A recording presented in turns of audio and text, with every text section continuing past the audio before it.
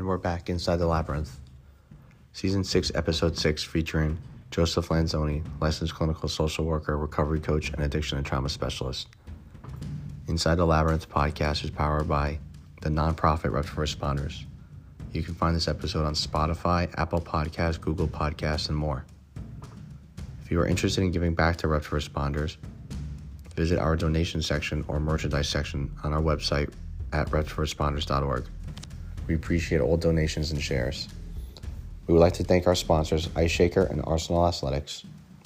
Use code RFR at checkout at www.arsenalathletics.com. From workout gear to also Reps for Responders gear. Make sure you check them out. And for every Reps Ice Shaker purchase, our nonprofit receives 50% back.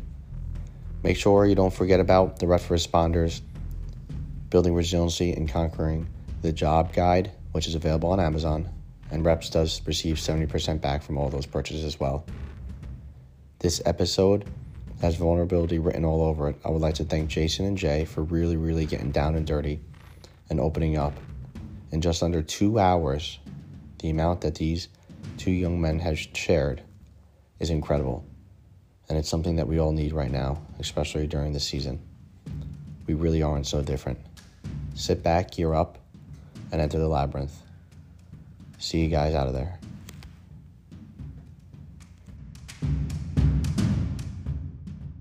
This is Inside the Labyrinth podcast. You are here with your co-host, the real Jumpman Jay. And I'm going to introduce the man, the myth, the legend, Frankie Vose. Jay, thank you very much. What's going on, everybody?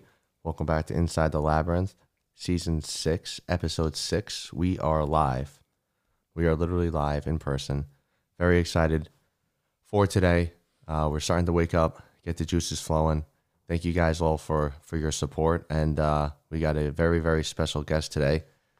A very close friend of mine, a huge supporter of Reps, a huge help to Reps, and the guardian angel of Reps. So we will introduce another man, the myth, the legend, the Yoda of this work, as we call us. We're drinking our coffee out of the Yoda mugs, and that is going to be Joseph Lanzoni. Joseph, welcome on to our show, and thanks for coming on. Thank you, Frank, and thank you, Jay. It's really good to be here. We're looking outside. We're having our first snow, and when I see the first snow every year, at 73, I am rapidly turning into a 5-year-old. So be careful what you ask me. Oh, I will. So, Joe, tell us a little bit about yourself right now, what kind of work you do, your profession, and how that's going right now in the present moment. Okay. I'm an addiction and trauma specialist. I have a private practice in Nyack, New York, and I work with pretty much the entire public, every walk of life, et cetera. I do a lot of concentrating on working with first responders, specifically around trauma, and very often addiction invariably somewhere is in the picture. And this is a very busy time of year. I facetiously call this time of year the season of joy, because I think that's, at least unconsciously, most of us had that goal to experience that 3-letter word that sometimes is a lot more difficult than any other, like 4-letter words, in terms of just experiencing what that really means. We love the lights, we love the gifts, we love, getting together with families. Very often the we that I'm talking about probably are not that aware, and I'm not painting with a broad brush, but probably not that aware that there are billions of other people on the planet who, for many reasons, whether they celebrate Christmas or they don't celebrate anything, do not have the knowledge, do not have the ability, do not have the time. If your choice is, I literally have to find my next meal because I'm homeless. And at the same time, somehow there's supposed to be all this joy going on in my life. It creates quite a dilemma that very often turns into real mental and physical crisis. So this is for me and everyone in my profession, I believe, or I should say any helper in general, in terms of including first responders. We are more hyper vigilant than we usually are, and that gets exhausting. Fortunately, that also gets to be very rewarding. Yeah, I like how you said mental and physical, and we'll definitely touch on that later on. How long have you been in this profession now, Joe? I've been in this profession. I officially started my first job in this profession in 1980. Wow. In the South Bronx at a treatment center that back in the day we used to call them therapeutic communities. Okay. I was working in the old hospital building on Jerome, right off Jerome, corner of Featherbed Lane, and there's an intersection there. It's the old Holy Cross Hospital. Okay. And it was a therapeutic community. It was a lockdown type community, at least when I was there, because we were also doing some work with federal prisoners, federal inmates that were literally flown in to us to make an attempt anyway to kick heroin. They were lifers, and that first job was a crash course in me that kind of predicted the future because I wasn't looking for anything really that hardcore and that serious. I knew by that point that I did want to work with people, particularly around addiction. What brought you to that? Wanting to work in addiction? What brought me to that was, first of all, I'm a person in recovery. And I was still, quite honestly, I was not in recovery yet.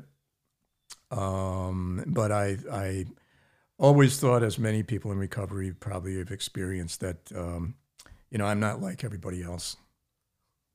I can party my head off. I can do all kinds of crazy things. And then I can clean up real well and real fast. And I almost can be like an alter ego. Oh. And I can help people to not drink. While with a hangover, knowing that, when I finish here, I'm going to hook up with some friends and we're going to have a blast downtown. That's what we call now clinically addictive thinking.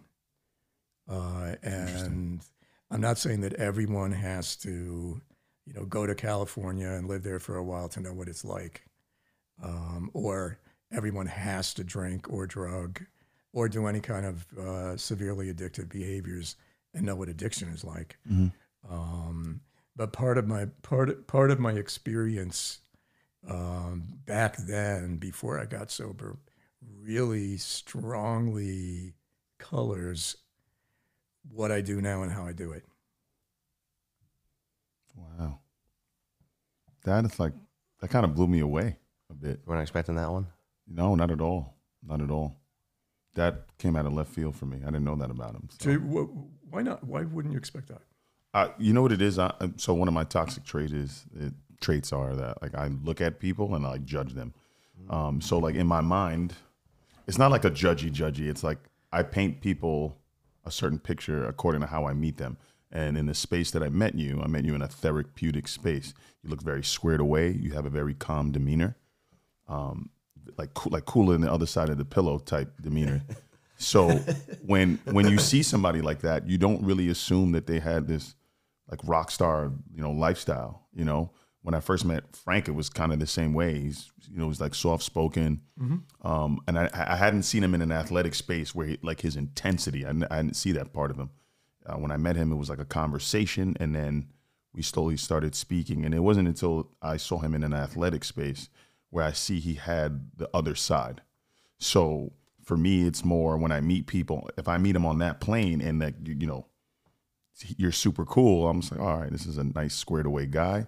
and very pleasant. So I'm like, oh yeah, he's nice guy. So he did, I cannot picture you. That's what he wants you to think. Like rock star. Yeah, I can't picture that. So, by you just saying that, I was taken back by it, and I know that you have a passion for this work. So now it makes more sense. You know what I'm saying? Because sometimes everybody has some motivation to do something. I'm always curious to know why people are motivated to do the things that they do. So when you just said that, it all kind of clicked and made sense to me. I understand what you're saying. Yeah. The idea of the rock star. Mm-hmm. I consider my life now to be the rock star life. With not only what I do for work, but also just my personal life, all the other associations that I have. Yeah. With really, there's probably even a better phrase than rock star. I mean, the two of you are rock stars. What you choose to do with your life, what you choose to do with your time on Earth, is making a difference, leaving an imprint in other people, including people that aren't even here yet. That was powerful. At some point, Led Zeppelin is going to be thought of as maybe some kind of a flying metal thing. I get it, but not the kind of work that you guys are doing. Yeah, I mean, I always say this: we're all called to serve, right? So you have to figure out, absolutely, what gifts you have and how you can use that to help others. And it took me 36 years to realize what my gift was and how I was supposed to service the people that I love. And it's human beings. It doesn't matter. It's not just a family member. It's not just a coworker. It's just, I have a love for human beings. I love to see people thrive. I've always been in a space where I always wanted to help people. I was always the kid in the schoolyard that was like the protector. If somebody was getting bullied, I'd go over there and tap the kid on the shoulder and pick on somebody your own size. So I always say this: if you quiet your mind and you listen to the universe, it will tell you what your gift is, because people will say certain things repeatedly. If you look back when you were like a kid, people probably said the same thing. You just didn't pick up on it. And I always remembered I'd be in rooms and people would be like, "Oh, you have this great speaking voice, or you deal well with people, and you're a great networker." You can put me in a room and I'll figure out something, and I'll end up having a great conversation and networking and meeting people. And then when I realized that, I put all these things together, and it led me in a space to becoming a police officer. And I was just and I've always been intrigued by that job. My father was in the military; he was in law enforcement, so it was the uniform, it was the shine shoes, it was the gig line, everything. He was very squared away. But being a protector, I take great pride in it. In all aspects, like protecting my family. Sure. Being a protector at work, I take great pride in it. So I try to tie everything in together, but at the end of the day, it's all about service. How can we serve others? Yeah, Jay, I like how you said quiet the mind, and that's going to lead me right into a question for you, Joe.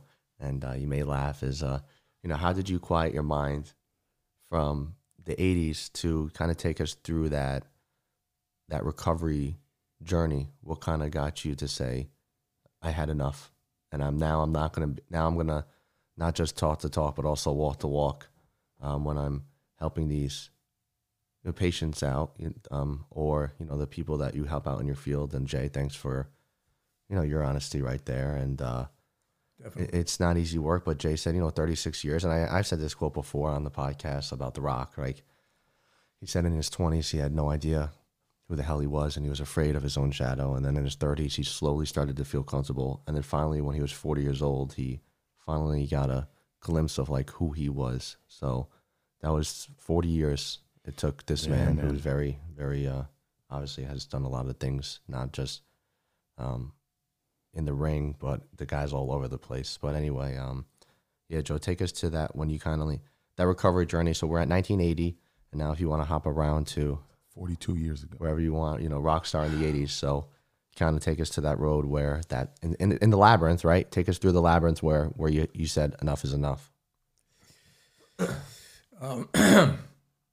I would have to preface answering your question by giving you a little bit more background. Yeah. Like where'd you grow up? Because when I look back, when I look back at so many experiences that I've had, most of which I wasn't planning on having. I mean, I think that's how life works. Yeah. But when I look back now, it's from '73. I see so many events as dots on a page, but now I can connect them and I see the whole picture up to today, Ooh. complete with why I'm even here this morning Yeah. with you guys as opposed to where I'm usually on a Sunday morning. Mm-hmm. There's a reason or there isn't a reason. Everything makes sense or it doesn't make sense. I gave up a long time ago arguing those kind of dichotomies or those conflictual concepts that make people, I think, crazy, hate someone who's on the quote unquote other sides of everything. Yeah. I really ascribe to the philosophy that a lot of people use as a joke, which is, it is what it is. And what is right now is that we're in this moment. Ooh, being present. We're not in this afternoon, and we're not in last night. We're in right now where we are. Yeah. When I was 5 years old, I had lived as the prince of my parents' just beginning family for 5 years as an only child. Okay. And then one day my parents sat me down and said, we have to tell you that something really great's going to happen. Mommy's going to have a baby, and you're going to have either a little brother or a little sister. We didn't do the gender. Yeah, that was long before that was even a thing. Yeah. That whole thing then. First of all, because science wasn't there yet. Yeah. But also, It was like this. I don't think we would have done it anyway. Yeah. So I didn't know if it was going to be a boy or a girl.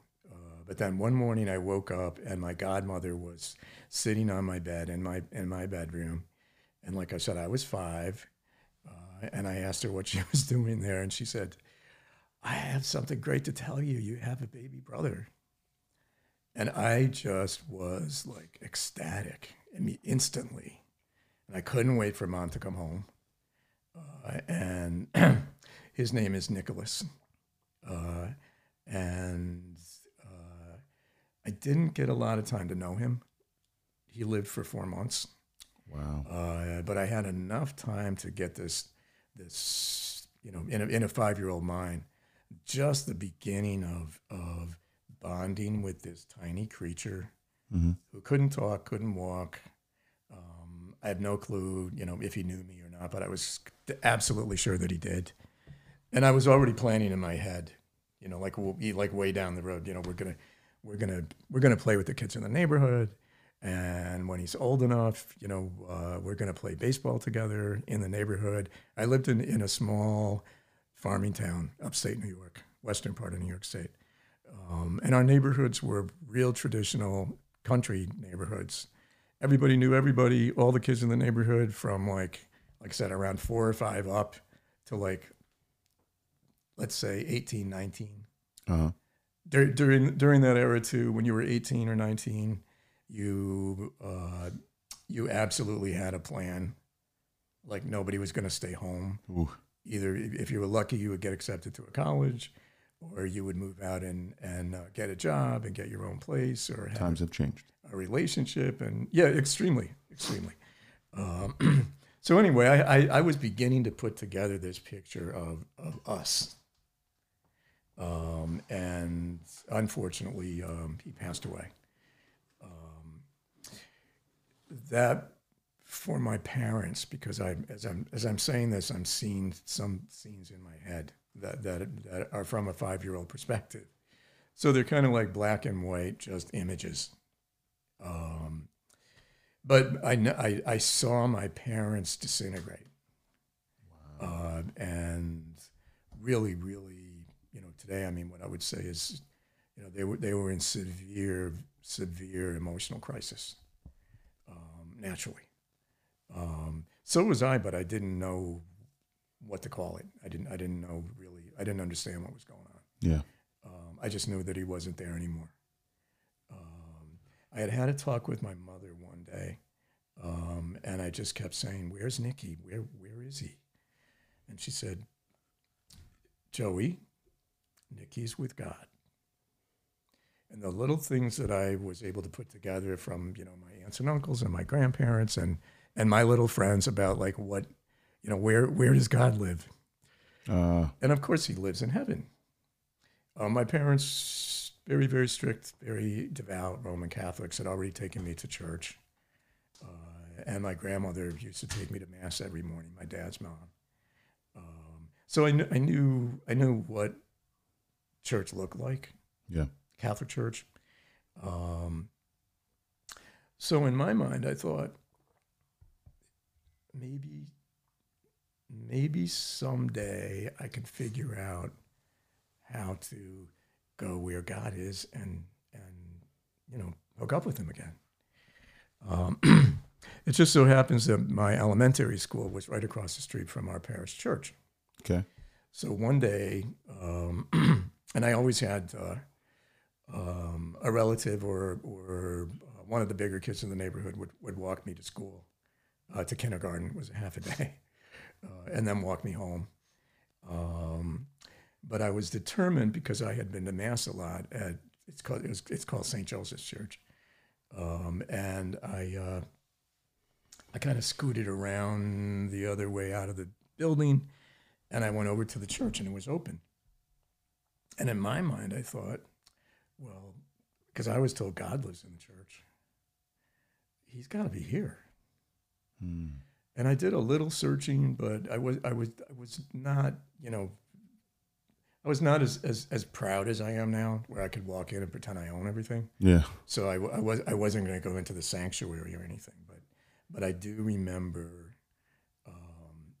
being very, very disappointed that I didn't see him. But I did. I believed whatever God was, that he was there. That created for me what still today is a belief in a higher power. Today I call it a belief in a higher power. Okay. Then I as a Roman Catholic, I called it God and his son. And within a couple of years, I became an altar boy. By the age of around 10 or 11, I knew that I was destined to become a Catholic priest. Wow. And got very, very involved in my parish community as like literally a little kid. I was also pretty musical. And by 15, I had formed a children's choir. And at 15, I wrote a whole mass for midnight mass of that year. Wow. And it was a mass to be sung by children. That's amazing. And they, we did the whole bit, and the community was very impressed. I also think they were like wondering, like, how did it, what is this? Like, what is this kid really about? Yeah. I stuck to it because it was what I experienced in those experiences, which now I look at as spiritual experiences. Yeah. More than religious experiences. A feeling of connection and a feeling of calmness. Yeah. And a feeling of being 100% accepted. Of course, as I grew older and I understood the theology more and the politics, et cetera, I realized on a lot of levels I probably wasn't really accepted. Yeah.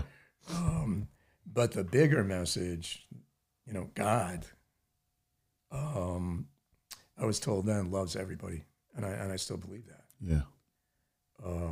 That there aren't checklists that we have to go through, to be with our higher power of our understanding. Yes. So I know this has taken a long route to get to the answer to the question. No, but it's a beautiful route. But what finally convinced me around my addiction was one summer day, really one summer night. I woke up at about 4 or 5 o'clock in the morning, soaked. It felt like where I was, it felt like it was 150 degrees. Yeah. And it took me a little time, and I realized that I was on the floor of a cell in the Tombs. Ooh. With maybe a cell that was set, that, see that one coming. that was, a cell that was built for like maybe 30 people. And there were about 50 of us crammed in there. Crammed in there, yeah. Sounds like the Tombs. Everybody was on the floor. Everyone was lying on the floor because everybody was coming in the same condition I was. And it took me a while, meaning like 15 seconds as opposed to 5, to realize that we were all wet because everybody was puking on each other because there was no room. So everybody was just puking. Oh, wow. And and I thought, I literally thought, I mean, I was terrified, but I felt this clarity. I felt like this is it. Mm-hmm. This is it. Without going through, my drunkathon in quotes, over many, many years. That was the wake up call. And it all clicked there. I am not so effing special. Yeah. I can look good in a suit. I can talk good. I can save people's lives. But it has taken this for God to save my life, to tell me exactly who I am and exactly who I'm not. Wow. And I was just with all these other guys, and they were there for all kinds of reasons. And it was every walk of life. We were quite a mix. And by that afternoon, I was out. But that meant that I was there for ultimately about 24 hours. Mm-hmm. And fortunately, I knew I had a couple of choices. I could get hysterical. And first of all, I may have not made it out of the cell. Yeah. Because I was just another ETP, basically. And I was probably not the craziest ETP. But I was obviously crazy, or that wouldn't happen. Yeah. Almost lost everything important to me in my life. My profession, my relationship, my sense of dignity. Lost something really good, which I really had to lose, was my incredible ability to use my skills in faking it to making it, because the faking didn't work anymore.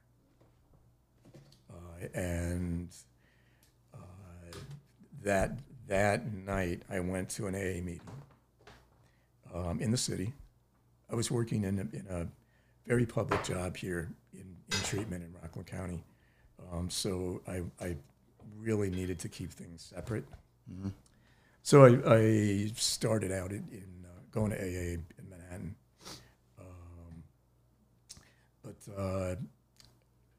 I was able that first meeting, when the chair said, anybody new or coming back. I knew what that meant because I had been at meetings before, because I took people to meetings. And I raised my hand, and I let the words come out of my mouth. Yes, I'm an alcoholic, and I'm Joe. From that point on, it's been a struggle. I've been in recovery for a number of decades. However, at times, I'm still me. I still have the same personality. I still, feel entitled to a lot of stuff that I'm not entitled to. Yep. But that ego-based reality of like, no, I am entitled. Doesn't mean I'm going to steal something from you, but somehow, some way, I might get what you have. And there's also that connection that I think we don't talk about it a lot, in the sense of, I want what I wanted. I might want what you have, but I no longer want it because you have it. Life is not a contest between each other. It's like I want it because I know it's something that I need and it's good for me, and probably I can give it to somebody else. I can help somebody else with it. So that was the great convincer. I think everybody goes through that at some point. I don't know what year mine was. Like, it's kind of blurry. It wasn't as extreme as that. I felt like I had multiple situations where I was like, I need to change something, right? I was a very, very, very bad kid, like a bad kid. My dad often jokes, and he goes, I remember when I graduated from the police academy, he goes, man, I was a little worried for a couple of years there, but you turned out okay. And I remember one pivotal moment was I'd gotten in trouble, and my dad had to pick me up from a police station. And I remember him being so mad, like he couldn't even look at me, right? He was just that angry. He was, Jason, just, sit at the dining room table. Because I don't know, right now I'm so mad, I don't know what I'm going to do. Just sit at the dining room table, your mom's coming home. So, okay. So I'm waiting there. And I'm just waiting for him to like pop me, because that's what I'm thinking he's going to do, Because I think this was like the straw that broke the camel's back with my dad. I think he was kind of like done. I think he was checked out a little bit, right? And my mom walks in through the door. And I'll never forget this. And this was like, it clicked for me. She started crying. And I was like, wow. I said, I don't want to be the guy that makes his mom cry. And for me right there, that's like one switch. It was like, I was like, all right, well, we're not getting in trouble anymore. We're not going to be the person that makes his mother cry. I don't want to be the disappointment, And for me, it was more like, I get goosebumps talking about it, because I remember like it's vivid, it's very clear. And I was like 16 or 17 when that happened, and I was 16 when that happened. And right there, I was like, all right, well, we got to start changing some things here in my life. And then I remember the Jesus year. I was like 33, and super tumultuous relationship, and it clicked. I was like, well, I need to figure out how to better myself, because I have a problem. Like, my biggest problems in my life has always stemmed from women, always. And I think that's why the shift happened with me, because of seeing my mother cry.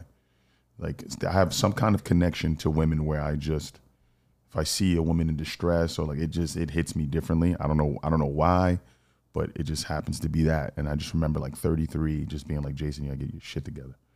I started reading. I went and I spoke to a therapist, and they started unpacking a lot of things from my childhood, like a lot, And I remember my therapist saying this one time, when you were growing up, your parents were growing up. And that just Absolutely. blew my mind. Absolutely. Wow. Because we always think like mom and dad, like mom and dad got it together, but my dad, They came out of a box. yeah, it's like, just like that. yeah, we don't sit there and think about that. Like, I remember my dad told me something that really blew my mind. I was like, I was 28, and he looked at me, he goes, when I was your age, I was already married with 2 kids. And I remember where my brain was at 28. I was a madman at 28.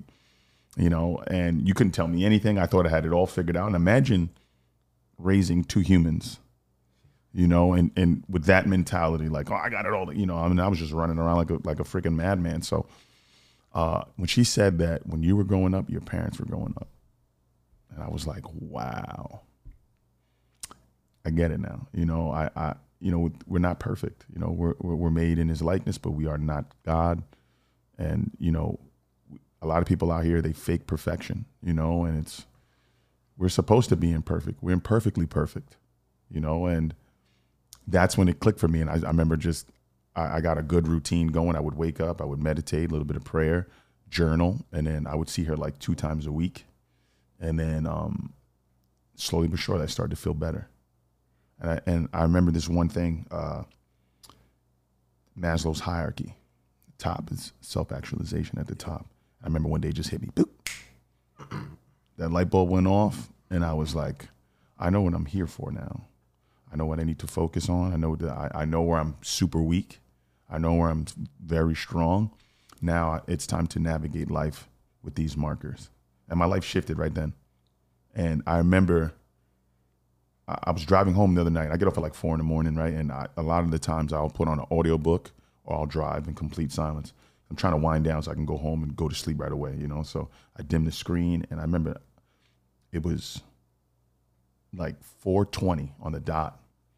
And I go, damn, I lived the life that I manifested 6 years ago.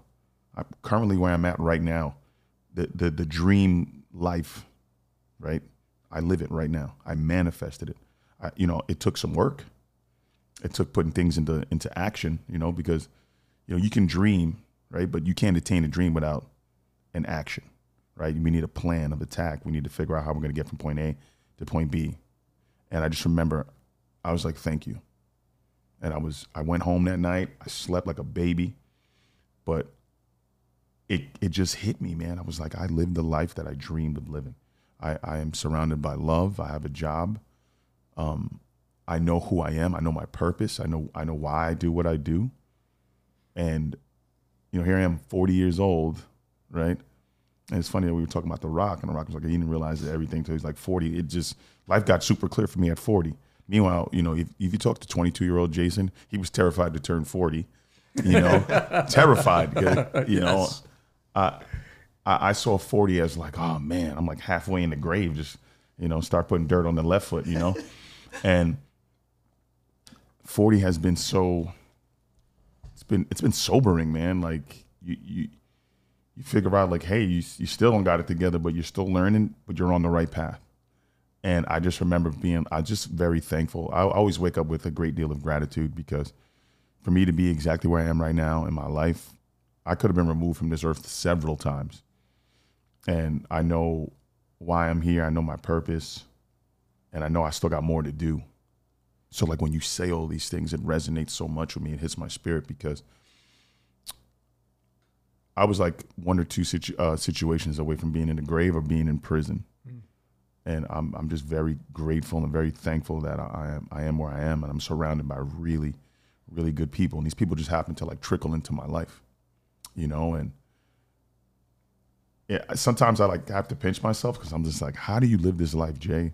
And people may think this sounds corny, but I'm not a millionaire. I'm not, like a famous singer or rapper or whatever, but I live a beautiful life, man. And I know it's because there was that golden moment where I was like, you got to get it together, or we're not going to be around too long, And then you start to look around, especially at the age of 40.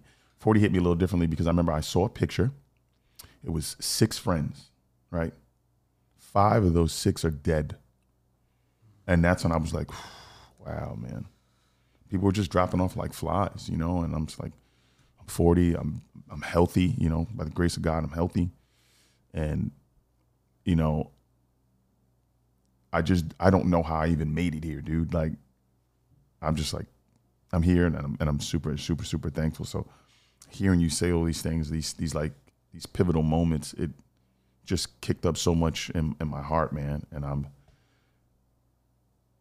I'm super grateful to be in this room right now having this conversation with you. When you started talking about presence and being, living in the now, like I take all these moments and I try to embrace it as much as possible, because we don't know how long we're going to be here, right? We don't know when the time card's going to get punched. No clue.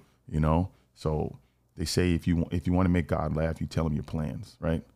I used to think, when I was younger, I said, I want to die like James Dean, like, young and handsome. I don't want to get old, Now I'm like 40, and I want another 40 years. I'm like, give me more, man. I don't want to go, So this conversation, it has been so just eye-opening, and I feel it like here. This is probably one of the greatest conversations I've seen. And we're not even done yet. We're like in the middle. And this has been one of the more pivotal conversations I've had in the last several years of my life, you know, just listening to you and just soaking everything up, man. So I'm sorry I went off on a little tangent, No, but beautiful. like it just hit me, you know? I thank you for that, because I wasn't expecting, like, this is some good shit. Like, I wasn't. Oh, this is great, bro. I wasn't expecting. I've known Jay for now 2 years, probably more. 3 years. Yeah, closer to 3 now, yeah. Yeah, and I'm gonna be honest with you, man. I've never really. I have, but like, this is maybe like, and people are gonna be hearing this. This is not just us three in a room. Oh, yeah. Talking. People are going to be hearing this. People are going to be people are going to be hearing this. And Jay, you know, the way you open up, just thank you. Like I've you really did vulnerability right there, like to a T. And of course Joseph as well. And I know a little bit about Joe's story. So when you said that the tombs, I was looking at Jay to see his reaction. Yeah, because I'm thinking this. I said he's cool on the other side of the pillow, and next thing you know, he's telling me he's in a tomb in his cells. This has been a vulnerable moment that I definitely needed for the two ways, even in my current present life. And I think this is this shows, like, this conversation so far, is that you don't have to be in recovery to do the 12 steps. And I think what Joe was just talking about and Jay was talking about, what do we call that a spiritual awakening? Yes. What Jay just had. So Joe, do you want to teach us? Do you want to take us through kind of what your meaning of a spiritual awakening is, and explain that you don't have to be in recovery to really, through substances. You can be in recovery through anything. Yes. First of all, a big yes. I've already put on the table what has helped me the most. And it certainly is a lot about the 12 steps. I also know that there are a lot of things we probably need to be in recovery. We all, as human beings, need to recover from that don't get thought of a lot, that are very much alive in our unconscious mind. And one of the things one of the reasons why I'm still doing the work that I'm doing, particularly, once again, in terms of it's almost like the confluence of addiction and trauma, is that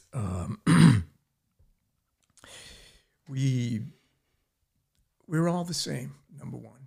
I mean, one of the biggest things that I've learned, and my studying, my continued study of everything that I want to be as well prepared as possible, in a research-based way, to be able to help a person without me thinking that I have to do like arts and crafts therapy, a little bit of this, a little bit of that, and hopefully that means something to somebody else. When I think of physiology in general, among the biggest revelations that I've had is, and this is something that I knew when I was a kid, certainly as a teenager. I grew up during I was a teenager during the turbulent 60s. And there was a lot going on, complete with a war that was breathing down the neck of every American male teenager. If something else, if we couldn't, know or decide what we were going to be doing at 18, after high school graduation, or if we weren't in school, Uncle Sam had already decided. Yeah. So we were living with that, and so many millions of brave young men, and women. At that point, there wasn't the equity in terms of the military, but women as support, as medical personnel, et cetera, just got scooped up. We took it as, this is, if I don't really scramble and like get into a college, for example, which will give me a student deferment for as long as I'm there. But you couldn't be like a lot of people are today.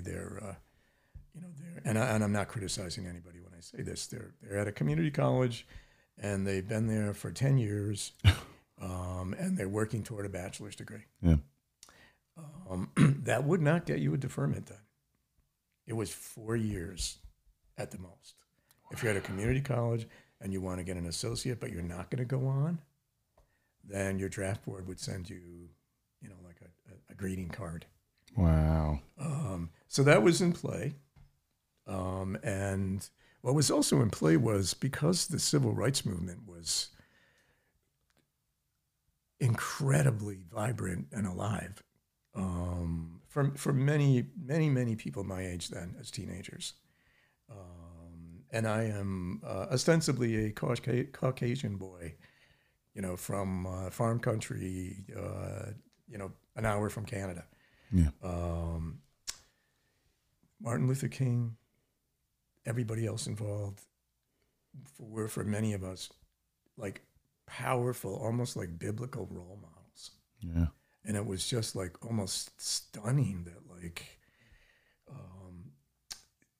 this man and this group, and I couldn't get enough of his speeches. Anytime he was on TV, even like for 3 minutes, and we didn't have 24/7 news cycle at that point. So it'd be just little snippets, on the Buffalo or the Rochester News. And today, Dr. Martin Luther King was speaking in Atlanta, and but what I was able to glean from the news and also the newspapers, et cetera, was that, and I purposely point him out, also because he was a minister, and the way he spoke was literally scriptural. Yeah, he had a beautiful cadence. Biblical, complete with a lot of biblical imagery. Mm-hmm. And I was one of the weirdos in high school. I was reading Thomas Aquinas. I was reading the Bible back and forth, and I was hitting the book of Isaiah and reading. And then maybe 3 months later, there was a phrase that came up in a speech that I knew I had read before. So I go flipping back, and it's like, wow, he's quoting somebody who put those words together over 2,000 years ago. Yeah. And they're very relevant today. So I saw that along with everything, all the other craziness that was going on with riots and with people burning their draft cards, and the sexual revolution was exploding. Parents were going out of their minds because their sons all had long hair and beads and feathers and all kinds of shit. Yeah. But that was the scenery that I was in the middle of, and I was part of it. I couldn't even imagine, man. But particularly the idea that struck me was something that I knew because I was also bullied as a kid. I was very quiet. I was very respectful. Adults liked me a lot, which I'm sure turned a lot of my fellow student classmates off. Yeah. My work in the church, et cetera, et cetera. I did all that because I felt like that's what I was supposed to do. Yeah. That's what I was drawn to. But ultimately, there were a lot of influences, including my paternal grandfather, who was really like my dad is my major male role model. Yeah. The way he lived, he was a World War II veteran. Was on one of those little boats, on D-Day, going toward the shore. Got through that, got through the Battle of the Bulge, the Ardennes, the liberation of Paris, the liberation of Berlin. And then actually with his little unit, unexpectedly liberated Buchenwald concentration camp after the victory over Germany. Mm-hmm. And walked into the piles of bodies and everything, and the stories that he would tell. it was, he said, after all the battles that we fought, and I saw so many of my friends, die in front of me, when I walked into this concentration camp and I saw the bodies piled up and I saw the ovens with ashes in them, and then they were explaining to us what was really going on, he said, I felt like we had walked into hell. Wow. And right. But there were a lot of influences on who I became. And that idea, back to physiology, I didn't forget where I was going. Under our skin, we are all the same. Amen. We have the same body. We have the same brain. We have the same central nervous system. We have the para and the sympathetic nervous system. We have stomachs. We have intestines. We got all the equipment under the skin is all the same. Yeah. Plus, our body, our blood is more blue than red inside. And we have pick any human being from any corner of the earth, and inside we're all the same. That to me has to mean something. There on one level everything is random. I talk to so many people who don't talk to me about this God shit or a higher power or tell me to have hope. Fuck you. I'm paying you a lot of money. I don't want to hear that shit. I want to know what you think I should do. Yeah. And I always say, well, I think what you should do is keep getting this out with me. Keep talking. Yeah. You can say whatever you want, but I'm not a robot. And I would feel a little guilty, being paid to just sit here like a piece of furniture. Yeah. Plus, I've got a big mouth. And I'm going to talk anyway. Yeah. The fact that we have more in common than we don't. Just the way human beings, socialize. Starting with with that unit that we call a family. What we now are in terms of a time frame in history now, and just American history. Yeah. But all over the world. We're understanding that everything evolves, even in terms of some of our most cherished concepts. A family doesn't necessarily mean a man and a woman and children. Yeah. A family might be a whole community. Takes a village. Absolutely. Yeah. It is not particularly based in gender identity, in quotes, which a lot of times gets all screwed up with the concept of sexual orientation. Yeah. But that's not what our talk is about today. But I'm just throwing things out that get in our way of thinking of other people as different, when actually what we're really mirroring to ourselves, and we're filling ourselves up with cortisol, a lot of adrenaline and a lot of cortisol. Yeah. In thinking, not you're different from me, I'm fucking different from you. Yeah. I'm special. I belong here. I'm entitled to everything. Sounds like a lot of cops I know. You're not. Talk about it. You're not. You're an object to me. Yeah. I'm the real deal. I'm the living son. And we can all fall into that so easily. Mm-hmm. We're seeing it, played to us every day, in all now the technology we have, whether it's the news or whether it's social media. Overstimulation. Or overstimulation with shit. Yeah, man.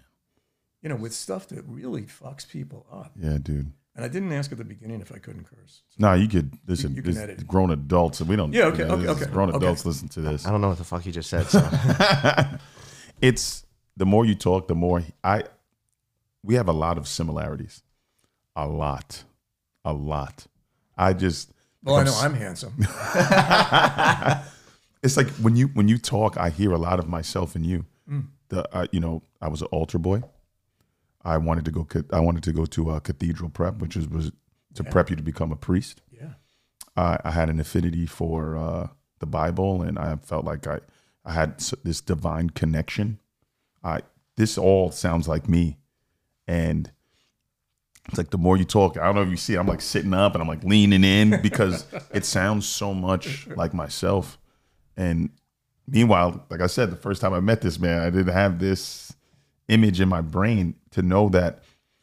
And we circle back to what you're talking about right now, how similar we are, right? You got a black guy and a white guy, you know, two different eras, right? But we are almost identical in how we came up and how we, you know, our neighborhoods might have looked different, but the same, his thought process was my thought process when I was a kid. I wanted to know who God was. I wanted a great relationship with God. And, you know, I became an altar boy, and I looked into, you know, serving God.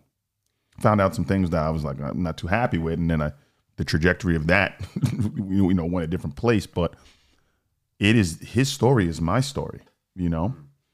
And then the more I sit down in these conversations, and the more I realize what my addiction was. I was an adrenaline junkie. Oh, for sure. I like would chase the thrill. That's why I'm such a bad kid. This is gonna lead us to the next little. I have a picture. Yeah, you know, I was one of those guys like, all right, I'm gonna do that and see if I get caught. Or I'm gonna do that, and, you know, and just to see what the outcome would be. You understand? Like that was my addiction, you know. And it's the more we sit in these conversations and we talk about recovery and different types of addictions, I think that's why I have such an affinity for this work. That's why I want to be a part of this process, because I want to help people identify, because there's several levels of addiction. There's different ways, there's different things you can be addicted to. People automatically assume addiction is drugs, alcohol, sex, so many other things you can get addicted to. So many, you just don't even realize it.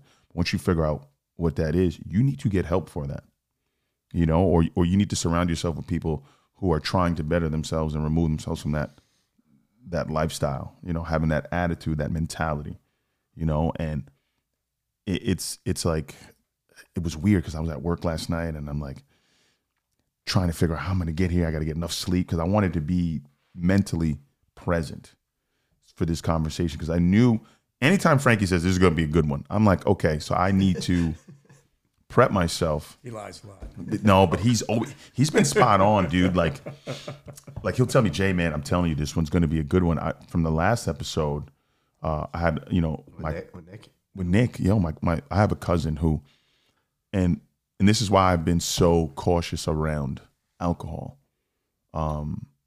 because it's in my family, it's in my bloodline, dude. Like, got uncles that just dabbled in genetic disposition. Yeah, genetic disposition, and alcohol was the vice. So I always paid attention to my consumption. And I remember there was points in my life where it would spin out of control, wake up, oh, how did I get home? You know what I mean? Where's my card? You know, that type of stuff. And so I always played close attention to like what I was drinking, when I was drinking, who I was drinking around, that type of stuff. But I remember I have a cousin, and he listens to the podcast, who I looked up to my entire life. He was always the epitome of what I thought a man should be. So one day we're sitting down, we're having a conversation, and he's telling me about all his demons, man. Like, you know, he had a severe alcohol problem, and his father had an alcohol problem as well. So like, this is where he goes back to this hereditary stuff, this genetic disposition. And I remember, and I'm going to tell this story because I know he's probably listening to this. He told me a story about his father. So when you're a kid, you don't know, like, you just know this guy's your cousin, right? And, you know, that's my aunt, right? I didn't understand the correlation of who he was, right? So to make a long story short, his father, my uncle, my great uncle, had another family, right? So he had, you know, his 3 daughters and a son, his 2 daughters and a son. I didn't know that my cousin was his son until I was like 20 years old. Didn't know this. Did not know this at all. I had no clue that was his son. And so my cousin had all this anger and rage in his heart because he felt his father picked the wrong family. He was a phenomenal basketball player, went to school on a full scholarship to play basketball. And I remember reading a program, right?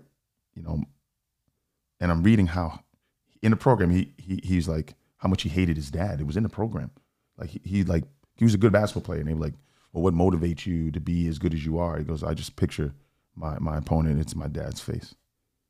And that's why I go so hard. And I was like, wow. So one day we're sitting at my apartment and we're unpacking this whole thing. And this is why I talk about like divine intervention and like things being bigger than us. So he had this tumultuous relationship with his father. And I think my uncle tried to make amends with him on several different occasions. It just didn't work. But this particular time, they managed to get together and figure out a system where they could heal together, right? They went to a basketball game and they took a photo, and he explained the whole situation. Because when we're growing up, our parents are growing up, and why he wasn't around was because, my cousin's mom was making it very difficult for him to see the kids and so on and so forth. So he just, we're men, we have ego, and he was like, well, fuck it, I don't want to do this then. You don't want me to be around, I won't be around.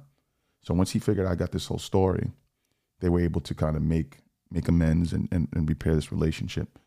They go to a basketball game. They were both, he was a big St. John's fan. And so they go to this game. They have a phenomenal time. They take this photo. He dies 2 days later. And I remember, I'll never forget this dude. They're putting him in the ground. And my cousin's this huge guy, huge man, 6'4", 230-something pounds, big dude. And I felt him get weak. I had to literally hold this man up. And it wasn't me holding this man up. I think like something was with me keeping him up, because there's no way my little ass is picking up this big man. It was just such a powerful moment for me. And I remember him saying, I thank you for that. I'll never forget what you did for me. But now you look at the situation, how they had this whole tumultuous past, and how his father's life was turned into his life. The alcohol abuse, the womanizing and those things. And before he exited this earth, they were able to reconcile so he can transition, and his son could have closure, and now lives a beautiful, gorgeous life. He's married, has a great career. But this man, his father couldn't exit this earth without making that reconciliation. And I mean, when I got the whole story, I was just like, I was blown away. You cannot make these things up. There's a higher power. I don't care whatever it is you want to believe in. There's an energy that is in this universe that guides us, and that brings us through certain things. And I always used to say this: I would miss out on opportunities, and I'd be like, damn, I would feel like I was like worthless if I missed out on an opportunity. I'd be like, well, I guess I wasn't good enough to get that position. I wasn't good enough for this job. And then I realized that some situations or some things aren't for us. There's opportunities that miss us for a reason. People think, oh, if I get this promotion, I'm going to be happier. Not necessarily. There may be more money in your bank account, but it may be some moral compromise. It might be something that you're dealing with that you didn't deal with prior to, and you thought like, hey, if I got this job, this title, that it would change my life, and in fact, it will make it worse. You hear stories about people transferring to the departments and going back, and like, oh, you're crazy. I'm pretty sure you heard that, Frank. Oh, you're crazy for going back, but you weren't happy. You didn't feel fulfilled. You weren't serving your purpose. Who is somebody else to tell you what your journey is? You understand? Like, so I laugh in the faces of people who say things, oh, you're crazy, you passed that up. Dude, it wasn't for me. Simply put, God didn't want that in my life. Something didn't want that in my life. It bypassed me for a reason. And it took me a long time to realize that there's opportunities that are presented to us. They either, that have to miss us, or like maybe you have to revisit it, and then the connection happens. I had to really be patient and be still and just listen to my spirit and listen to, that higher power, that energy, whatever you want to call it. Because I remember that, I never talk about this publicly, but I remember having suicidal ideation. Absolutely. I can sit here and be vulnerable and have this conversation with you guys. Like, it's crossed my mind in the darkest of times in my life, but people would see me and be like, oh, there's nothing wrong with Jay. He's this happy, jovial guy. Everybody likes him. He makes jokes. Oh, he's good looking, whatever. Yeah, but I was not happy. I wasn't a happy guy for a very long time. One day I sat down and it just ran through my mind like, hey, I can do this. I don't want to be here anymore. And, something told me to not do it. I thought about my mom and how devastated she would be. And that's what stopped me, to be quite honest. And I never told this story like publicly, but, that's where I was, So when I sit in these conversations and I listen to these things and I'm like, it's so much like me. I mean, that's why we get along so well, because I see a lot of myself in you, so I've always had these things and I just always try to work through them. You can't do it by yourself. You need people to help you through these processes, so I figure I share that since we're being open and vulnerable and having these conversations, Thank you. Yeah. Really, thank you, Jay. No problem, man. God is doing for us what we couldn't do what we can't do for ourselves. Yep. That's it right there. And I needed to hear that, so thank you. And a lot of similarities, and it's definitely very, very, very good to be here. So thank you, Jay. No problem, man. And Joe, of course, thank you. We're gonna flip through the labyrinth a little bit for like 15, 20 minutes. I want to hit on some professional things with you, Joe. When Jay said the adrenaline junkie, that's what I wanted to like. We just got to a deep part of the labyrinth. I think we just defeated the Minotaur. Now we're going to find our way back out of the labyrinth right now, right? Gotcha. So you with me? So when Jay said the adrenaline junkie, is there like a common theme that first responders or military personnel, they come to you and they talk about their situation, but in your mind you're like, I have heard this plenty of times, and you first responders are not so different than you think you are. I have said that exactly what you just said thousands of times. I have a very good mentor, a very good master Jedi. I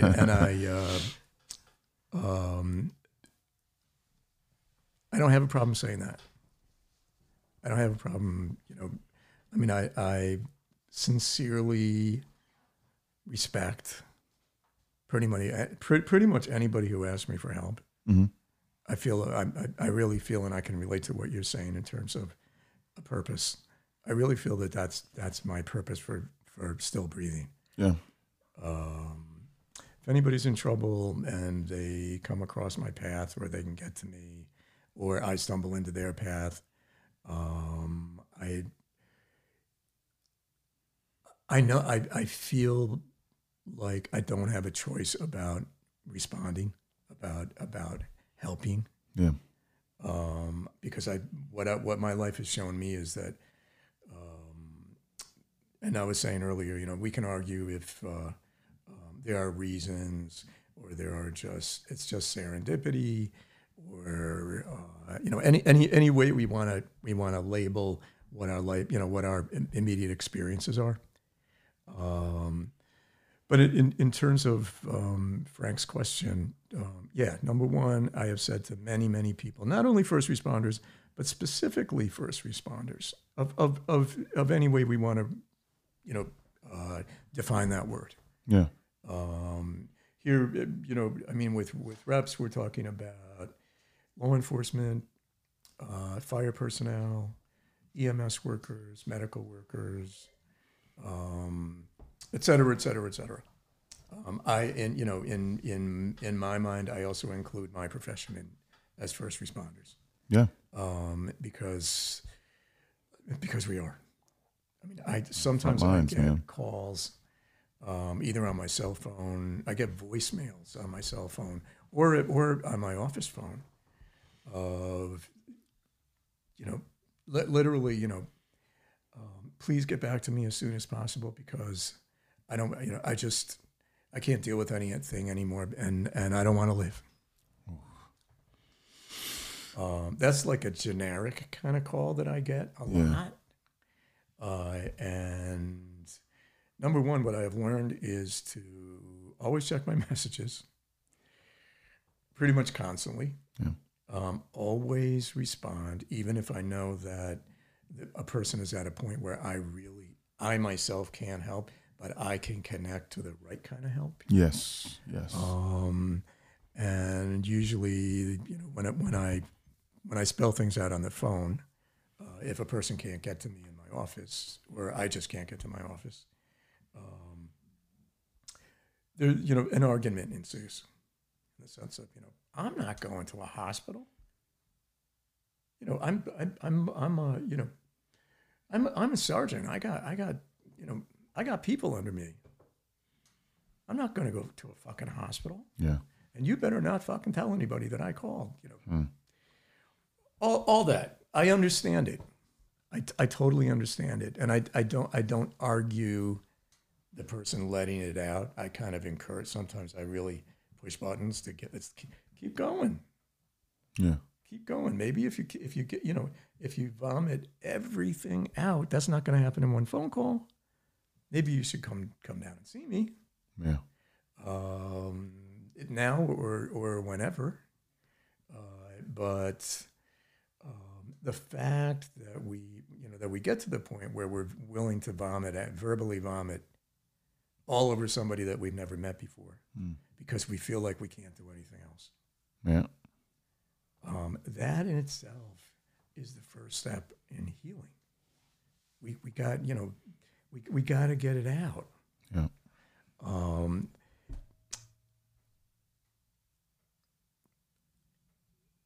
Having said that, what I wanted to add, and Frank, reframe your question for me. First responders, military personnel that come Yes. talk to you. Yes. Is there a common theme that you see with a lot of them, or is it? Yeah. The common theme, I think, is, I kind of said it before, the common theme that we all have in the human brain, which is, I'm different. You don't understand. I'm a cop. You don't understand. I for some crazy reason, I run into buildings that are burning. You don't understand that. We had an ambulance call this morning, and I saw a body that was split in half, still sitting in the car. Mm-hmm. What I do want to put a word in for this. For 13 years after 9/11, I was a member of the Rockland County Emergency Assistance Team, and we were trained. We did like a couple weekends, I think, of what was called basic trauma response skills. Okay.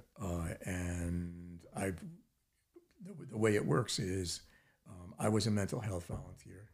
I would always be paired up with either someone in law enforcement or a fireman, or so we could pool our skills together. Yeah. We would get called mostly by law enforcement agencies or fire departments after the personnel had dealt with usually a fatality or a really traumatizing event. Yeah.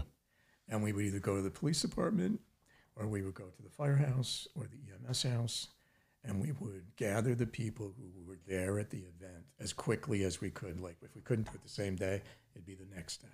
Yeah. No one was mandated by the agencies themselves to actually participate, but we were there to run them through what's called a critical incident response. It's a very short modality, but it's to give people the opportunity to talk about what they experience and how they're feeling right now, and we could assess what else they probably need, and at least make the suggestions. So in that way, I also I also dealt with people everybody felt different. Yeah. Some people process things different, right? Oh, absolutely. Yeah, right. Yeah. Oh, definitely. But when I say different, what I really mean is, and I can't, and I mean this sincerely, I can't thank you, Frank, enough for beginning Reps for Responders, because I think one way that even with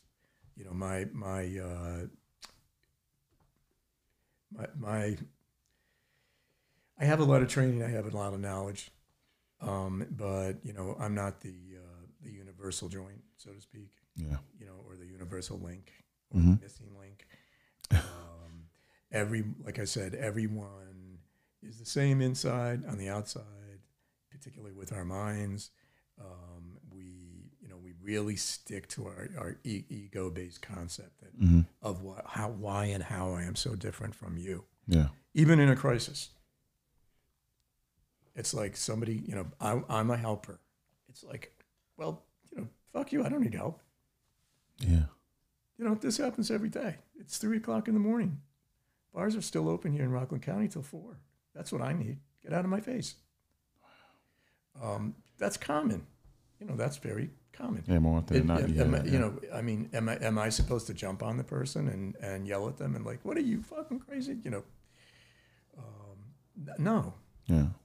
But what I say to first responders specifically is certainly nothing other than, I'm trying to think how to say this. I couch the message that we're not all different, particularly when first responders come to me in trauma, et cetera. But I also talk about you're a first responder. We're not all different from each other, but we are having unique experiences that we've chosen to have in our professions. Yeah. And in the profession that you chose, what you're sharing with me today, that I'm already, pretty sure that, part of the diagnosis is going to be PTSD, if not now, down the road. These are the protocols. These are the modalities that research has shown us. Research shows me that this is the avenue we got to go first. Okay. And most people, so I shouldn't say most people. Some people resist, some people don't resist. In terms of specifically first responders, some people, especially when you're in a room alone with another person, like sitting in my office in Nyack, and it's just the two of us, and I spell out how confidentiality works. Legal confidentiality. One of the breakers that's right, in the law that I am mandated to follow is that if a person tells me, and when I leave here, I'm going to get on the Mario Cuomo Bridge. I know you love that. And instead of, going through the exit, I'm going to blast through the side of the bridge, and I want to go with my car into the river. What I have to say is that breaks confidentiality. I am mandated to do something about that. The only thing I can do is, first of all, try to get you to calm down.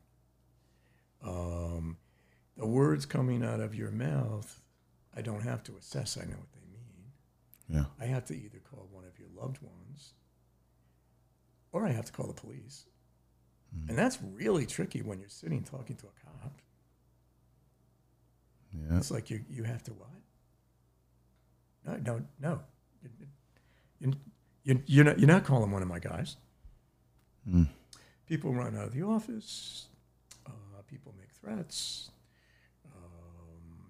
And I'm saying in terms of first responders in general, I think in order to do the work of first responding the way you guys and women do it, you have to be ego-based.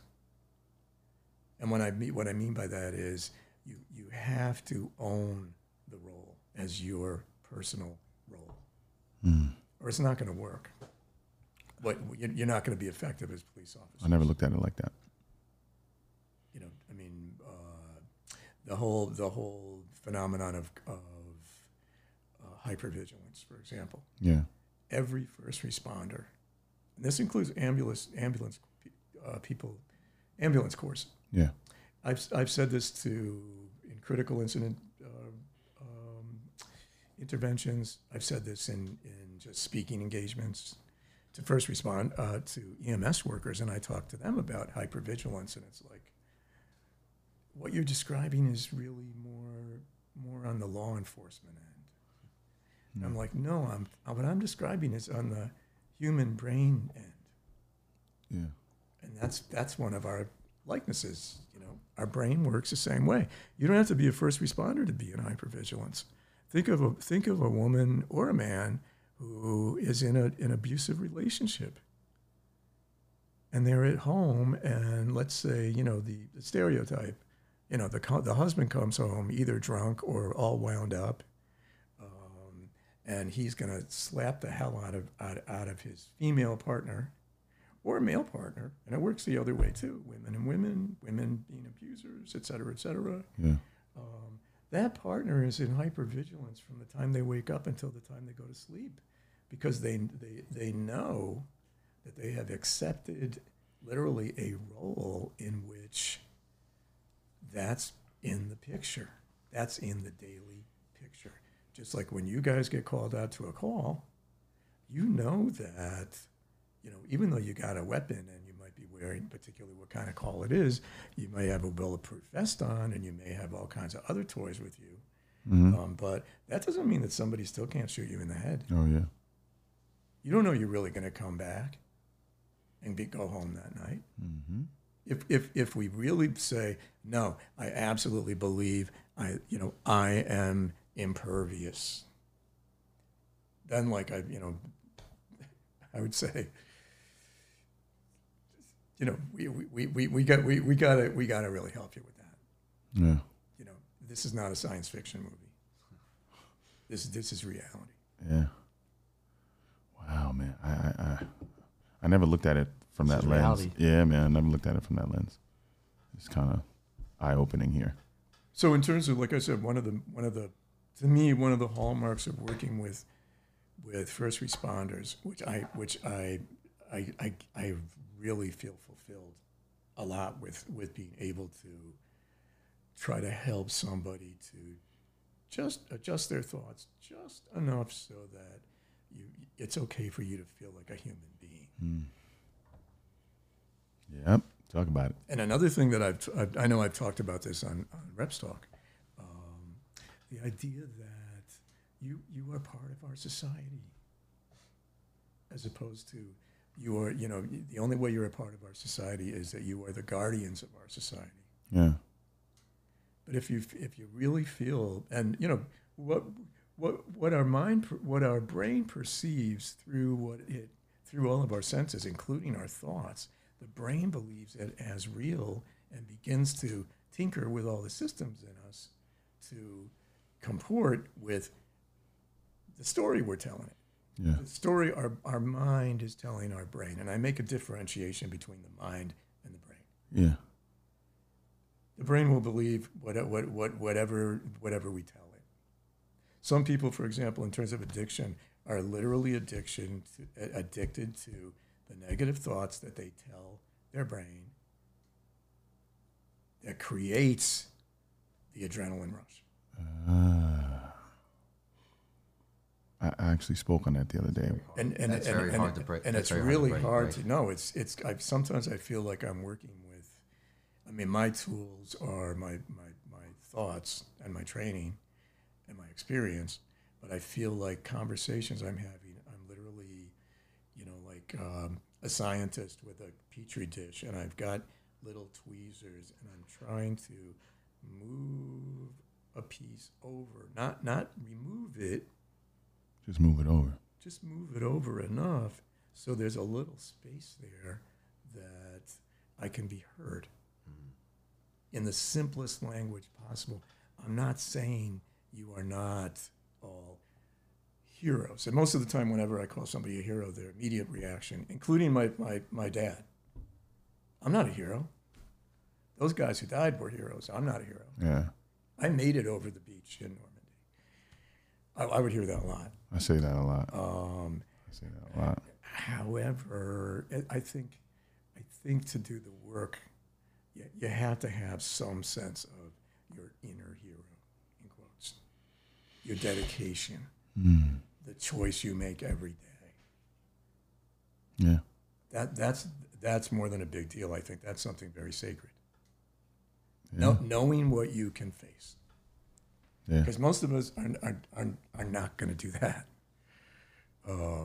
But A lot of you're right. The conversations, like in the sense of like you're not different from anybody else. You have the same body, and you are part of our society. You're not a separate society. Because when the shit hits the fan, and we've had a lot of, over the last couple of years, experiences of the shit hitting the fan in a number of different ways. Mm-hmm. On one hand, you are the guys that we call if somebody's breaking into our house. Mm-hmm. On the other hand, you are the guys that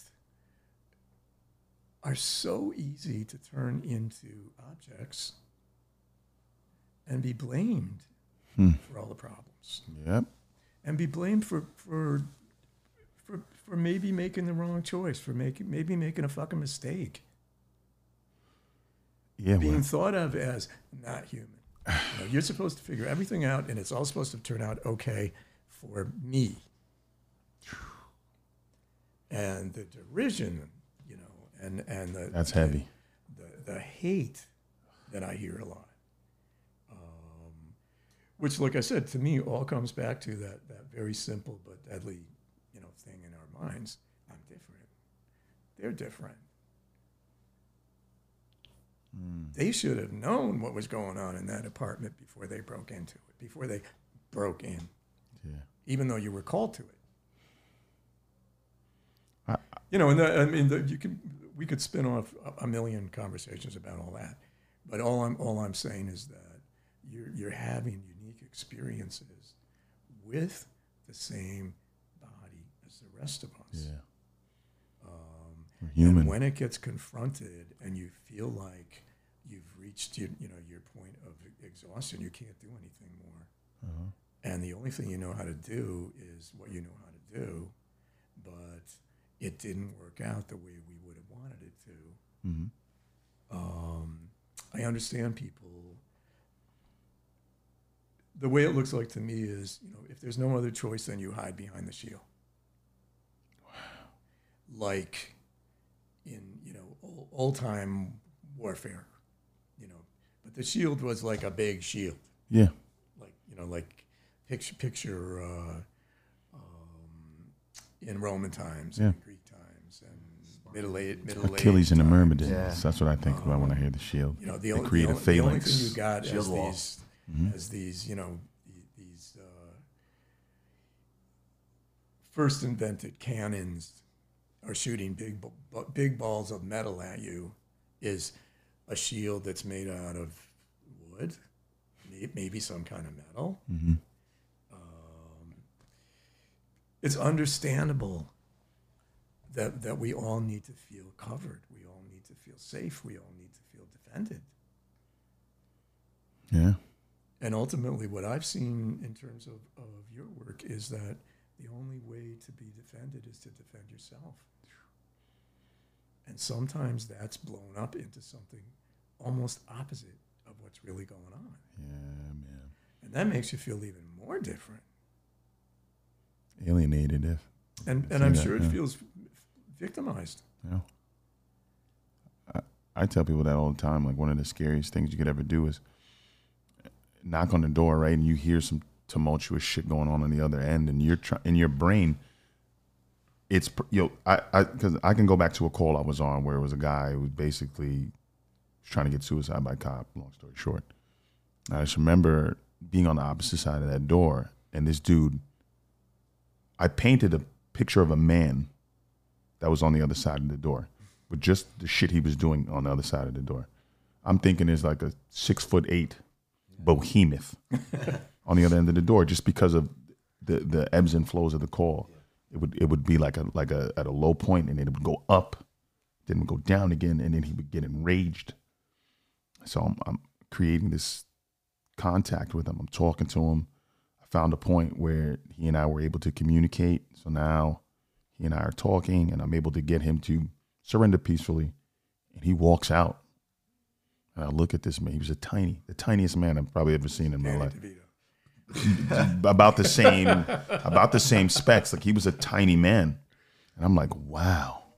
like the adrenaline and what was going on in that moment, I believed that there was this Hercules kind of guy. Yeah, there was this monster at the other end of the door, and I'm like, this little guy just walks out. And there's nothing more terrifying than knocking on the door and not knowing what's on the other end of it. Just hearing these things. I can't imagine it. It just, the shit that it does to you, like your emotions, you know. And I remember leaving that call and feeling physically depleted. And that's happened on more than one occasion. Absolutely. For me. On more than one occasion. Like I remember one of the greatest calls of my life. And when I leave police work, this will be like the call that I will remember. And I remember talking a man off of a roof. He was going to commit suicide, and I'm talking to him. And you know, I'm a truck guy, so my guy's, you know, creating the harness. He's hooked up to the BFR. We're ready to go. And while I'm talking to him, and I just remember it was a 30-minute call, dude, and it felt like I was up there for 2 days. And I remember every time I would get close to him, he would scoot closer to the edge. And I'm like, and in my brain, right? And I actually told this story the other day. In my brain, I was like, he's gonna die today. This is what I thought, because when he goes over, that rope has slack. So I got to be able to pretty much anticipate the jerk. So I got to hold this man to a point where, like, I got to basically have this dude in like a body triangle and grab him, because when that jerk comes, he wasn't a big guy either. That's going to pull me up. And if I let go, he's dead. And in my brain, and I don't know, maybe I do this. I don't know if you've ever done this on the call, but I kind of create the outcome already in my brain. I don't know if that's normal. I don't know. But I was like, the last thing this man's going to see is me reaching for him or whatever, and he's going to die. That's what I thought in my brain. So I was trying everything in my power. I'm like, please do not jump off of this damn building. Please. And I remember him going through this whole, like, oh, you don't care about me. You're just doing your fucking job. You're just here because they called you here. You could care less if and I said, honestly, dude, I don't want to see anybody. I'm a human. I don't want to see another human lose his life. Right. And it started to click a little bit, like the more we would, because in the beginning it was just nothing. He was giving me nothing. And then I remember having a conversation during this whole thing, and his eyes lit up. I kept talking to him, and he was just shutting me down. And I remember, I go, hey man, what's your name? He tells me his name. He goes, my name's Joshua. I go, that's a powerful name. And he looks at me, he says, what do you know about the name Joshua? I said, that was Jesus' name. And he like bucked up at me, and I was like, oh man, I got him. And then he was like, so tell me more. I said, well, they didn't pronounce it Joshua, it was Yeshua. And he just lit up. Then he started talking to me, and I was able to get him to come shake my hand and come off that ledge. But when I'm telling you, I mean, I grabbed him, obviously, because you never know. He'd give you the okie doke and then jump, to his death. But I remember grabbing him. Yeah, right. Yeah, or grab me. Already, right? Yeah. So already, when I grabbed him to the ground, but he was like, thank you. Thank you for listening to me. Thank you for taking the time to talk to me. Thank you.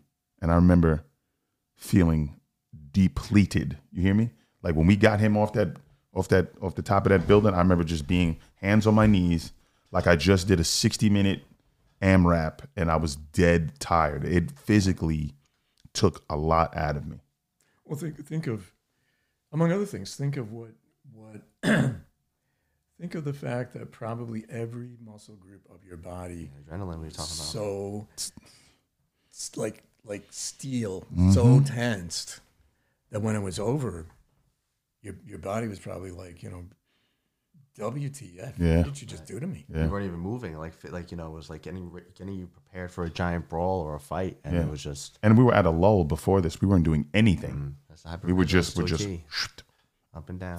We were sitting having I remember I was having a conversation. We were talking about like shopping or something. We were talking about something in regards to like going and buying something. And we were just having this grand old time. And then we get this call, and everything just went from this to this. Yeah. And I just remember being like, oh man. This right here is what happens to a lot of, we'll just keep it as first responders, but if you really don't take care of yourself, you will be prone to a statistic of probably having a heart attack because of so much adrenaline released throughout your career, and then you're not, I don't want to, maybe resilient. I guess that's what it would be, like the shield, resilient enough to How am I going to be able to Happened to a friend of mine. calm my body down? Had a heart attack chasing a perp. Came back. We were in the booking area. Collapsed. Died. It happens in my profession too. One of the one of the handicaps of my profession is that, you know, once again, if we let our quote unquote ego lead the way, and I just made the quotations around ego, because all that's theoretical. You can't do the geographical location of the ego, for example. Yeah. But we're in the helping part. We do all this stuff, particularly if you're working with trauma and addiction. You're dealing with really hardcore stuff that someone is really, really experiencing. And you can do 8 of those conversations an hour long every day. Yeah. If we don't take care of ourselves, decompressing, exercise, trying to keep the weight down, nutrition, spirituality, et cetera, we drop like flies too. Yeah, man. Different profession, different. But it's all correlated, stuff going on. Yeah. But it's all correlated because we're having repetitive, at least secondarily traumatizing experiences every fucking hour. Yeah, man. On the hour, yeah. And if you're not even aware of it, and a lot of people in my field are not aware of it. Oh, it's just like, well, this is just my like our job, and profession, this is same what thing. I do, and then I go home. This is what I have to do. Have a couple drinks and chill. I'm saying that too, once again, to push the whole idea that we're all the same person. Yeah. That's the motto. The body reacts the same way. I'm just now learning that, man. At 40. Like this does, I've been doing this 17 years. My body's different, dude. And from my perspective, you're a young guy. Yeah. 40 is young not what, any number. When I was talking about being a teenager, during the 60s, if you were 30, you were over the edge. Yeah. Seriously. Yeah, yeah. They push that number back these days. Don't trust anybody over 30 because they're already brain dead. Yeah. Yeah, when I speak of age, it's just more like a wisdom, because I got on this job I was like 22, so I think chronologically, like my age is 40 at cellular. I'm probably like 50 something, dude, because just the shitty work hours, the years of working midnights and not having the best meals, and all that type of stuff. The what they call 4 to 4 is getting off the 4 to 12 and gonna have a couple of brewskis. That couple turns into a lot, and then that type of stuff. That over a period of time, that the aggregate weight of that does take a toll on your body. Of course, it and does. then the calls, right? Like you think back to some calls that you have that just still sit in your brain fresh, seeing certain things, and like you said, if you don't have somebody that you can unpack that. It's like when you were talking about that whole debriefing, right? Like during an incident. Yeah. I think that's happened one time in my career. Mm-hmm. And I've went to multiple situations where a limb was there, the body was there. Yeah. Where you're looking in the car and it's almost like, is this even real? And when you're thinking about this, right? I've seen dead people prior to me becoming a police officer, but I remember this one distinct call. Guy was shot 17 times, 3 different handguns, just there. And I'm looking at this dude, and in my brain, it wasn't real. I was like, it's just a movie, bro. Like, but you got to be, we got to be these tough guys, right? We just shake that off. That's not natural to see that, Of course not. And the mind, your mind, has what I really mean. I almost caught myself there. Your brain perceiving what your mind was perceiving. Yeah. Really, that was just a perfect example of how our brain protects us. Yeah. Because I think the brain is probably the most selfish organ in the body. Ooh. Because it's going to protect itself. Yeah. Somehow, some way, the brain is very sensitive to the fact that it will die if it doesn't have 3 minutes of oxygen. So it's like it's very very vulnerable. Yeah, man. So it's also very aggressive with the rest of the systems of the body, and it will literally, help you even dissociate. Tell you it's not Sense real. of like, Tell you Yeah, that's- yeah, that's- yeah. That's this is, I must be dreaming, or I can relate to that. I walked into a movie. Yeah, I can't tell. On several calls, I've done that. Like, this is not real. Like, my brain just shuts everything else off and says, Yes, Jason, this isn't real. Just go through the motions, revert back to training. exactly. The one thing that I got from this episode, right, just listening to you talk, you make a lot of references to like the ego and the mind. I just started reading a lot of like Eckhart Tolle books. Oh, great. Yeah, and he gets into the ego a lot. And I'm just now discovering this ego thing at 40. Like, you know what I'm saying? Like it and when you speak In your youth, yes.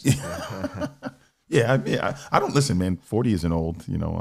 I feel great. I think I'm sharp in all three facets, physically, mentally, and spiritually. I'm sharp right now. I'm only getting better. But when you talk about the ego, and like I said, I didn't even know about that the ego even existed. I heard the word, didn't understand it. And so the more I dive into it, the more I research it, the more I learn about it, the more like I realize that I used to always say I don't have an ego. I used to always say that because I'm the baby, right? I was always wrong. I was always doing something stupid, so I never had an ego. So someone can tell me like, Jay, you're stupid, or you did something wrong. I'm like, yeah, you're absolutely right. Like, I would never defend myself because in my situation, I'm the young brother. My oldest brother is like the polar opposite of me. He was like stellar in everything. And I was like the black sheep. I was Jason fucked up in school. He did this, he did that. And, my brother Oscar was just like perfect. So to follow in those footsteps, I never had an ego. I thought I never had an ego until I think being a 22-year-old cop and like jumping into it, all in and really embedding myself in like cop culture, going out there, we're making arrests, we're being proactive and this, that, and the other. That's when I started to develop the ego. Then, and reverts back to the hero thing. Like this is what I do good. Like, I was created for this. You walk around, you got your chest up, a little swagger, and you walk, it's sobering to like listen to like the whole ego thing and then figure out like, I didn't know that I was doing this until way later, until I'm reading these books. I'm like, damn, Jay, like, if I can interject. Yeah, go ahead. Absolutely. Just in terms of the ego. Yeah. The word ego, E-G-O, is a Latin word. It would be pronounced ego. Uh-huh. And it means I am. Wow. That's what the word means. Yeah. So when Freud and all those people got together and started being creative to what we call science today,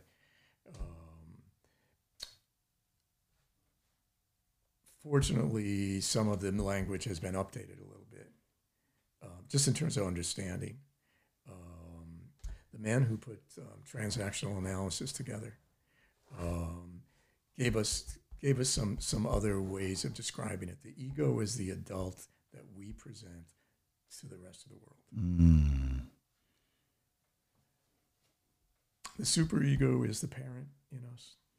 Not our parents, but the parental part of ourselves that keeps us, reminds us of our values, what's right and wrong, etc. The id, in quotes, is the child. Yeah. That's like the creative, life-giving part of us that we have our whole lives. And once again, like I said, this is all theory, but it really checks out in research. It makes sense. Resonates with me. So when we're talking about just society made of so many quote unquote different kinds of people, first responders, naturally because we give you so much responsibility. Are you going to pretend that you're not worthy of that role? You can't do that role. Yeah. Are you going to pretend that you shouldn't be proud? Because you explain to the public, well, this is just this is what I'm presenting to you, but I'm just as human as you are. Yeah. The public couldn't fucking handle it, and there's a good sociological reason for that. It's all about being the parents of the society. Whew. You know, we have laws in place, et cetera, and we see, you know, what we can do with laws. We can do like abstract paintings with them, depending on what we want. But that's another part of being the first responders. And the role is as serious as a heart attack as being the real parent to a real child is. But because of just the way things are set up and us not being mindful of the fact that we have the same body and we react the same way, most people put first responders in positions that are totally, I'm going to use the word conflictual again. Mm-hmm. We need you. Of course, we respect you. Unless I'm in a rush to get to work and I'm going down 304 and I'm going 40 and I'm in the 35 mile an hour zone and I get pulled over and one of the friendly Clarkstown officers that I pay a lot of taxes for, you know, says, license and registration. How, did you realize you were in the 35 mile an hour? Honestly, officer, I'm sorry. I mean, I'm late for an emergency. Well, okay. You know, I'm going to let you off this time, but you know, just watch yourself. And I drive off thinking, fuck you. A lot of people do that though, bro. A lot of us do. Yeah. You might too. Yeah, I mean, it's I mean, I really get pulled over these days. When I do, I'm agitated, so I can relate. Yeah. Yes. I can definitely relate. Right. I mean, but you know, like I said, in a moment of not being able to be so cool and calm and rational, that man is just doing his job. Yeah. It's a lot to unpack, man. It is. It's a lot. This could be multiple episodes. Dude. I want to just say one more thing before we stop. Sure. About hope. Yeah. So I was anticipating whatever we're going to talk about today. Hope is a very important concept to me. Because in my life, I've seen so many things that I never imagined I could hope for actually happen. And I'm not talking about bad things. There are a lot of things that I have hoped wouldn't happen that also have happened. Oh, yeah. But I know a lot of times we talk about, you know, have hope for today and have hope in the future, believe in the future. Yeah. I'm all about that. But I also am really, I like the idea of a triad as opposed to, you know, a dichotomy, you know, only two sides to an issue. Mm-hmm. I think when I just look at my own life, I see a lot of hope in my past. How so? And some of the most ugliest parts of my past. Uh-huh. Just like I said at the beginning, in terms of, you know, I look back and I can see dots that now I can connect and they make sense. It's like if that didn't happen, then that didn't happen, and then this didn't happen. I wouldn't be right here. We're right here. Yeah. So when I see that things, when I look back, my own history is, and it's taken me a lot, including a lot of Buddhist meditation and philosophy, but we can talk about that some other time. To get to the point where I can say, you know, even though some things that have happened to me in my past still make me very, very angry and resentful, and you know, give me those really juicy negative thoughts that just shoot me full of adrenaline and make me feel, you know, really crazy. But Yeah. like, I almost want it. I want to think these things over and over and over and over. Uh-huh. They're called resentments. But at the same time, when I look at my past, it's like I really couldn't have dreamed. I wouldn't have dared to believe that I'm where I am today. And I'm not just talking about work and financial and all that stuff. Yeah. I'm just talking about that. At my age, I'm looking forward, and I don't feel like I'm the decider, you know. But my hope is that there's a lot more for me to do, and it's not all work. There's a lot more adventures and experiences that I want to have. Yeah. And my past tells me I might. Oh, that was powerful, bro. That was it right there. That was powerful, man. Perfect Yeah. way to end. Let me tell you, I've done a lot of podcasts in my life. I've been doing this like 5 years. This is the greatest podcast I've ever done, hands down. I like never walk away from these things feeling like super like satiated, like my spirit like satiated. Safe. And today, like this was the one where like I've never sat down across a table and seen myself and somebody else in my life, and I've sat at a table with my father, I am the carbon copy of my father, my grandfather. I look like these men, and the way you speak and the life that you lived, I see so much of myself in you. And I never thought that it could be possible to look at someone who looks the polar opposite of me and see myself in them. Never thought that was possible in a million years. You couldn't pay me to have the thoughts that I have in my brain right now. You couldn't pay me to have these thoughts, because if you told me, hey Jay, you're gonna drive over to Frank's house, we're gonna have this podcast, and you're gonna sit across your twin, and well, we're both hot. like I would not believe this. Like, you know, this is the second time I've been here for a podcast, and I'm always pensive when I come over here, like for a podcast. But I didn't drive with any music or anything like that today. I was just like trying to quiet my mind to make sure I'm like, because you're like, this is gonna be a good one. So I was like, quiet the mind, Jay. So when you get in there, you're focused and get to business. But I took so much from today's podcast. I think this is the most powerful podcast I've ever done in my short podcast career. And I'm going to super promote this, because I think there's going to be a lot of people listening to this, and it's going to hit home.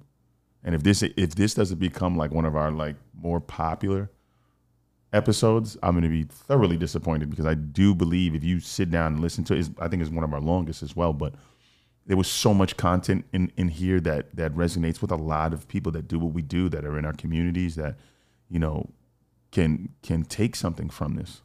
You know, like I said, my mind always spins on the way over here, but you did not disappoint me today, Frank. I appreciate you. I'm very, very grateful to have sat in on this conversation, and I'm very thankful for you orchestrating this conversation, because I'm now walking away today a better person after sitting on this conversation. So I just want to thank both of you for having this conversation with me today, having the privilege of sitting in and listening and just taking in everything that everyone has said today. I'm leaving this apartment here today a better human being. Amen. Wow. Amen. I am just going to say thank you, gentlemen, men. I'm going to keep it short, but I definitely second Jay to that. And I've known Joe for more than 2-3 years, and this has definitely helped me on my journey and the future and hope of the past. It's like we can never forget the past, but what are we going to do with it? And I think Joe's message was beautiful today. So Joe, I thank you. Jason, thank you for really getting down and dirty in the labyrinth, and you know, both of you gentlemen. So with Joe, I'll leave it up to you with the final words, and just thank you. Wow. I have to thank both of you. When you asked me, or you mentioned to me that we could do this, I tried to not project. And I really didn't do much projecting, in the sense of I didn't do too much thinking about it. In the sense of what are we going to talk about, or what kind of questions are you going to ask me? And am I going to be so inappropriate that you'll just erase the whole thing anyway? But I really appreciate it. Sincerely, I'm very honored to be part of your podcast series, and also going back to reps. I'm very honored to feel more